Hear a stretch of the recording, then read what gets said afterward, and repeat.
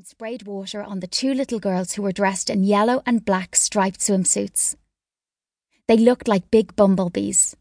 I loved hearing them giggling so much. In the next driveway, a boy and girl were playing hopscotch. I observed them for a spell, but none of them responded to my interest, so I kept on moving. I walked by children playing in every garden, yet none of them saw me or invited me to play. People on bicycles and skateboards and remote-controlled cars were whizzing by, oblivious to me. I was beginning to think that coming to Fuchsia Lane was a bit of a mistake, which was rather confusing because usually I was so good at choosing places and there were so many children here. I sat down on the garden wall of the last house and began to think about where I could have taken a wrong turn. After a few minutes, I came to the conclusion that I was in the right area after all. I very rarely make wrong turns. I spun on my backside to face the house behind the garden wall. There was no action in this garden, so I sat and studied the house. It had 2 stories and a garage with an expensive car parked outside that glistened in the sun. A plaque on the garden wall beneath me said, "Fuchsia House." And the house had blooming fuchsia climbing up the wall, clinging to the brown bricks over the front door and reaching all the way up to the roof. It looked pretty. Fractions of the house had brown bricks and other sections had been painted a honey colour. Some of the windows were square and others were circles. It was really unusual. It had a fuchsia-coloured front door with 2 long windows with frosted glass in the top 2 panels, a huge brass knocker and letterbox beneath. It looked like 2 eyes, a nose and a mouth smiling at me. I waved and smiled back just in case. Well, you can never be too sure these days. Just as I was studying the face of the front door, it opened and was slammed shut rather loudly and angrily by a boy who came running outside. He had a big red fire engine in his right hand and a police car in his left hand. I love red fire engines, they're my favourite.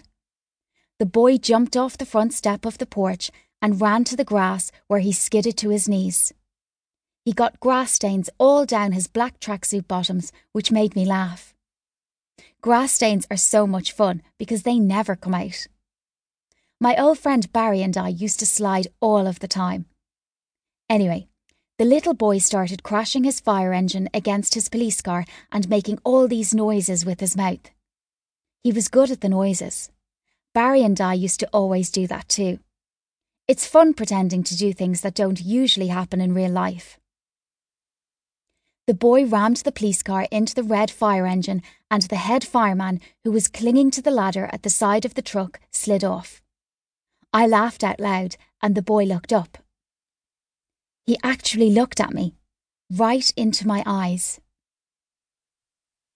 "Hi," I said, nervously clearing my throat and shifting from one foot to the other. I was wearing my favourite blue Converse runners, and they still had grass stains on the white rubber tips from when Barry and I went sliding. I started to run the rubber tip against the brick garden wall to try to scrape it off, and thought about what to say next. As much as making friends is my favourite thing to do, I still get a bit nervous about it. There's always that scary chance that people won't like me, and it gives me the collywobbles. I've been lucky so far, but it would be silly to presume that the same thing will happen every time. "Hi," the boy replied, fixing the fireman back onto the ladder. "What's your name?" I asked, kicking my foot against the wall in front of me and scraping the rubber tip. The grass stain still wouldn't come off. The boy studied me for a while, looking me up and down as though trying to decide whether to tell me his name or not. This is the part of my job I absolutely loathe. It's tough wanting to be friends with someone and them not wanting the same back.